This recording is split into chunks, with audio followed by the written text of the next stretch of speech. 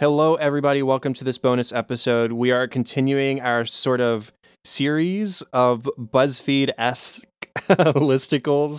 The very first one we did was the top 3 happiest moments from The Office. Yay, happy things. But now we get to shed a few tears because we're covering the opposite. We're covering the saddest moments, which sounds like an awful idea.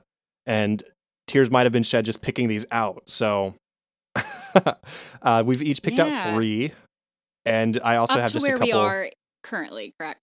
I did not do that. I did the whole show. Oops. Well, that's my bad. I probably should have specified. Because I couldn't remember what we did for. Oops. Oh, it's all right. I mean, generally for the bonus episodes, we assume everybody's seen it. Yeah. Oops. But okay. It's okay. I'll stick with mine.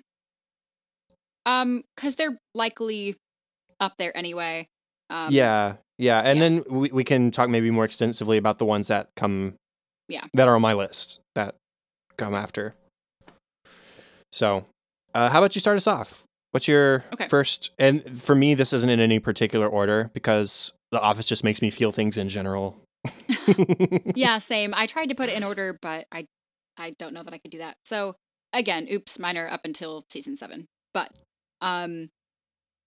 my first one is Dwight mourning his lost relationship with Angela, specifically in Money, season 4, episode 4, when he's crying in the stairwell and Jim comes to comfort him. He's moaning, he's sobbing. Jim admits that he left Scranton because of Pam. He knows what that's like. He couldn't sleep, he couldn't eat, even food had lost its taste. And it was just really sweet that the fact that these two are quote unquote enemies, but they're there for each other in heartache. And when Dwight reaches out for Jim to grab his shoulder and he's gone. And it's just, it's just it's a well done moment, and it's such a bonding moment for these two, because Jim is willing to express his darkest moment, his worst moment, to somebody who doesn't even like him, just to kind of help him out in his hard time. Yeah, this was actually one of my bonus that I was going to mention anyway, so I'm glad you mentioned it. Perfect. You're right. Not only is it expressing Dwight's genuine heartbreak at losing Angela, and to be frank, it's really not something that was purely his fault. He thought he was doing the right thing, because this was a breakup that was after he killed Sprinkles, and he thought he was doing the right thing.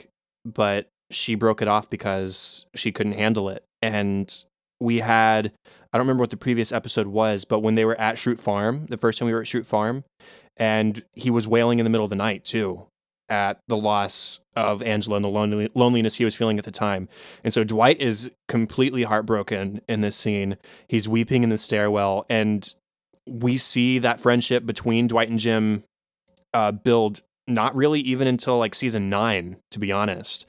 But here, this is even pre-Dwight's, what does he call it? Dastardly, it's not a dastardly plot, evil plot. Diabolical plot. Yeah, it's prior to his diabolical plot. And you're right. This is Jim setting aside the animosity between them, setting aside the prank, setting aside any sort of antagonism whatsoever to make this guy who makes his life harder on a daily basis and to comfort him. So I love that. I think it's very sad, especially when Jim has left because he's getting himself down in the dumps again and he has to go kiss Pam. But that's when Dwight reaches out, and it could have been an even better moment of solidarity between the two of them. But just the fact that Dwight set aside his animosity towards Jim too after Jim comforted him. So that was great. I'll just go in. Well, I'll start with this one. So for me, my first one is the end of Casino Night. When Jim approaches Pam. Yeah. Okay. So I figured we'd have some overlap. But Jim approaches Pam and confesses his feelings for her. It's the first real moment we've had that in the series. This is end of season 2. We've had this buildup of the relationship across the past 2 seasons. We've as an audience, fallen in love with this idea of these two being together, even though it seems like it might not happen because of her engagement to Roy at the time. And then Jim finally puts himself out there. It's such a great moment. And he shares his true feelings. And she denies him. And not only does she deny him, she says, "I'm sorry if you misinterpreted our friendship." And so this isn't really just a relationship ruiner. This is a friendship ruiner in a lot of ways. And thankfully they do pull out of this. But Dwight. Dwight. Get out of here, Dwight. But Jim is heartbroken. We are heartbroken for him. And the very next episode, he's living in Stamford. He's a state away now. And it's huge how detrimental this moment is to any kind of relationship they have in that moment, friendship or otherwise. And there's no other way to put it but heartbroken. It's such a big thing, and it does not go the way we or Jim wanted it. You said exactly what I wanted to say. With the exception of he tries twice. Tries in the parking lot. He tells her he loves her. He rejects him. And he goes back upstairs to the office and he kisses her. He has to try again. He knows he loves her. He knows, I think, at that moment that he wants to marry her. And she rejects him again. After kind of kissing him back, too. And so, okay, maybe there's a little bit of hope. And then again, nothing bad on Pam here. I mean, I'm not, stepping on Pam, but she rejects him again. And he can't handle it and he leaves. And as you said, they're close friends. They're best office friends at the very least. And that has now ruined a friendship. And they don't talk for a while, which I just can't imagine. Like, that would be, yeah. And one last thing before we go on to the next one. I just remembered the line when they're in the parking lot. Jim says, I just needed you to know once. And Pam's response is not, I don't, or I won't. It's not, I don't, it's, I can't. Like, that's maybe even more heartbreaking than her denying him. She's admitting that, maybe without saying it, but she's admitting that she has feelings for him too, but she's dedicated herself to Roy. And so that's maybe even the worst part of it, is that she reciprocates, but can't reciprocate. Yep. Whew. Maybe we should have added happy moments in between. Here, how about you go to another one? Let's just rip off the Band-Aid. My last one is a bit untraditional. It's not untraditional, but I don't think it's one that would be picked off the bat. I kind of had to hunt for this one. It's actually Boys and Girls, season 2, 15. I think I know what you're going in the with. Workplace. Yeah. Jan spent all day with women in the office talking about things they know they're good at. People are saying things like public speaking and spreadsheets, and Pam just doesn't know how she fits into these women, into their lives. The things that they pride themselves on most are so inconsequential. Spreadsheets. I mean, really? Like, if that's what your life amounts to. And Pam has a talking head about how unrealistic her life goals are.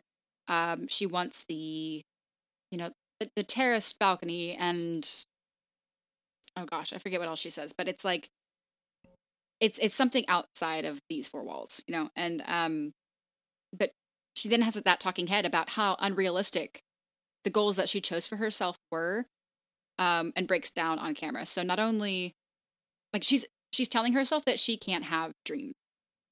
So she breaks down in tears on camera. She's so unhappy with where her life was in every aspect. She's fighting with Roy. She devaluated her own dream, both the terrace. She says it's stupid, just something I saw once when I was a kid, and the graphic design program from corporate. Roy said it might not lead to anything, and she believed him. And Jim kind of ragged on her. He said, "You're better than this life," and it hit home. It got to her, and she breaks down. She's like, I don't know if I am, I think is what's going through her head. Am I better than this? Do I deserve anything more than this? I don't know. I don't quite know what's going through her head, but it's clearly very sad, very dark. The specific moment you're referring to when she breaks down on the talking head, it comes right after Jim confronts her, because remember, she told him earlier in the episode about this art program that Jan mentioned, and then she approached Roy about it, and Roy said, basically turned it down flat out, like it's not going to lead to anything. And that's when Jim says, "You've got to take a chance on something sometime, Pam." He's straight up with her. You've got to take a chance on something sometime, Pam. That's when she has her talking head, says it's impractical. I'm not going to try. Like I'm not going to try to get a house like that. They don't even make houses like that in Scranton. So she's not even envisioning a future for herself outside of Scranton, Pennsylvania. So she's living her life in the control of Roy. And that's what sort of, aside from the whole Jim thing, breaks apart their relationship. Is Pam wants this freedom for herself and wants the ability to do things she wants to do. And Roy's just holding her back from her potential. And we see that in the next season when she is able to be on her own and she does start to improve herself and gets bolder and starts making big decisions and acting on things she wants to do. But here it's the bottom of everything, and Roy is holding her back from all of her potential. So what was your last one? Well, remember, I actually have two more. Oh, yeah. Sorry. Right. First, I said I had two to just mention. The first was the Jim in the stairwell with Dwight. The second is a moment that comes out later, season 7, when they're watching Glee at Gabe's apartment, and Michael tells Erin he's not her father. And the approval that she was seeking from him becomes really obvious because she gets really upset when he says, "I'm not your father." And it's a brief moment because they have a sweet moment right after that. But I just want to mention that. That's really sad because we have other unresolved parent stuff with Erin throughout the rest of the series. But my next, and we can linger on both of these since they take place after where we are in the show. Angela admitting she loves Dwight in season 9. The whole course of the show, really from season 2 into season 9, is in some way not wholly about, but partially about Dwight and Angela together. Their initial relationship, their initial breakup, Andy and Angela being together, the affair with Dwight, that breakup, and now we're at the part where they have the contract together, and Dwight's still not interested. Angela is starting to, but there's been this whole buildup of their relationship, and then here comes the senator in season 8, I think, and she finally has this like picture perfect marriage. She's married to an important person. They have a child together, and then he starts cheating on her with the person she works next to, who is a man. And so it starts this slow downward spiral for Angela's life, because then the senator confesses that he's homosexual. And so that marriage is finally over. And now she's a single mom living by herself, struggling to live by herself because she can't afford it. And now she's living with the man her husband had a gay affair with. In Oscar's defense, they've bonded through this experience together. But here she is, now she's at her lowest point. She's realized her pride, and it has realized that if I had just said yes to Dwight however long ago, my life would have turned out differently. And so she's in the car, things have gone awful, and she's confessing to Oscar, I love him. And Oscar thinks she's talking about the senator, and she says, no, I love Dwight. And that's thankfully that one gets resolved in the next episode. I actually just watched that moment the other day. But man, it's so sad to see Angela, who's normally prim and proper and together with herself, just losing it. She's been drinking at work. She's ragged. Her hair's not kept up. It's tough to see her so dejected and so at a point in her life where she's realized what she wants and she doesn't think she's going to get it. Her timing seems to have been off for the entire series. Mm-hmm. Nothing just goes when it should. Oh, and when we see her that upset and that disheveled, we've seen her upset before, like when Sprinkles died and stuff like that, but Mm-hmm. that was always angry upset. This is loss of hope.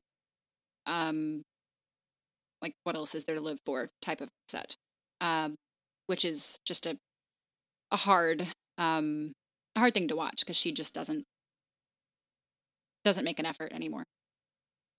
Mm-hmm. This is the same episode where Andy quits his job at Dunder Mifflin to pursue fame. And she has a speech earlier in the episode where she says, "Don't let pride ruin your whole life. It's not worth it." And so she's realizing that she's been a prideful person. And that in part has led to the situation that she finds herself in now. Okay, last one. And it's a big one. Because it is saying goodbye to our friend Michael Scott. And this is a lot of little moments. I've put it down to 3. The first is the song at the end of Michael's Last Undies when everybody sings to him. The next is when Jim says, "Let's save the goodbyes for tomorrow." And then I can tell you that what a great boss you were. Greatest boss I ever had. And then the other moment is when Pam rushes to the airport to say goodbye to Michael as he's going through security. And they have that wordless moment where we have no microphones and they just talk and they hug and say goodbye. And that's it. And it's those 3 moments.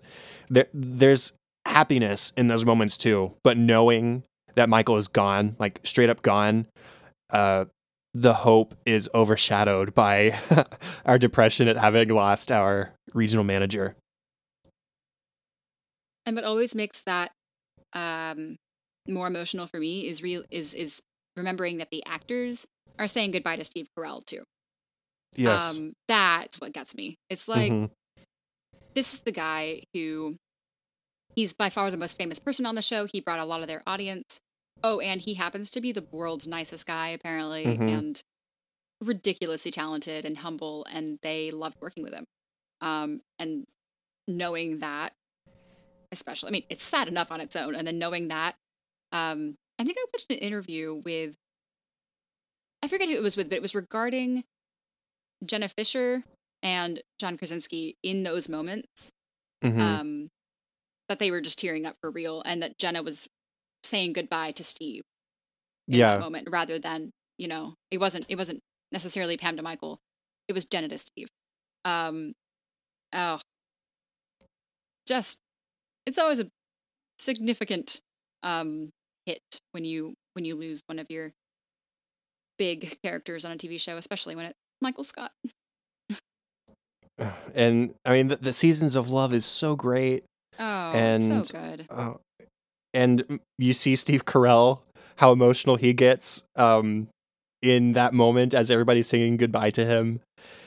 And it's tough to watch. And I know it's going to be tough to watch when we get to it for the podcast. But it's so good. It's so good. I love Michael. Well, coming up. Gotta do that soon. Soon. Not too soon. We got a couple months before we get to end of season 7, thankfully. But there's other emotional stuff that happens too. Yeah. Katie and I were talking before we hit record. There's a very big difference between saddest moment and things that make us cry, because there's lots of things that make us cry in this show. Yeah. And unfortunately, or maybe fortunately, lots of them happen in season 7. So we got a wild ride coming up. 7 and 9 have a lot of emotion. I think for the entire series, they might be the most emotional, except for maybe like 2. But we've got some stuff coming up, guys. Well, that's the end of the bonus episode. We went on for 20 minutes, so hopefully you shed a few tears. If we can get you crying, we've done our job. Yeah. Isn't that a Michael thing? I think that's what he said. If I can. It's the Ed Truck episode. It is, let me see. If I can get them depressed. Yeah. Is it grief counseling? I think so. Yes, it is. Depressed. Yeah, if I can get them depressed, then I'll have done my job. So if we got you guys depressed, we have done our job. Good job, Katie. Well, thanks, everybody. We'll be back for another one that'll hopefully be less depressing next week. But in the meantime, we'll have episode 69, where we talked about Andy's play, out in just a day or two. So thank you, and we'll talk to you later. Talk soon. Bye. Bye.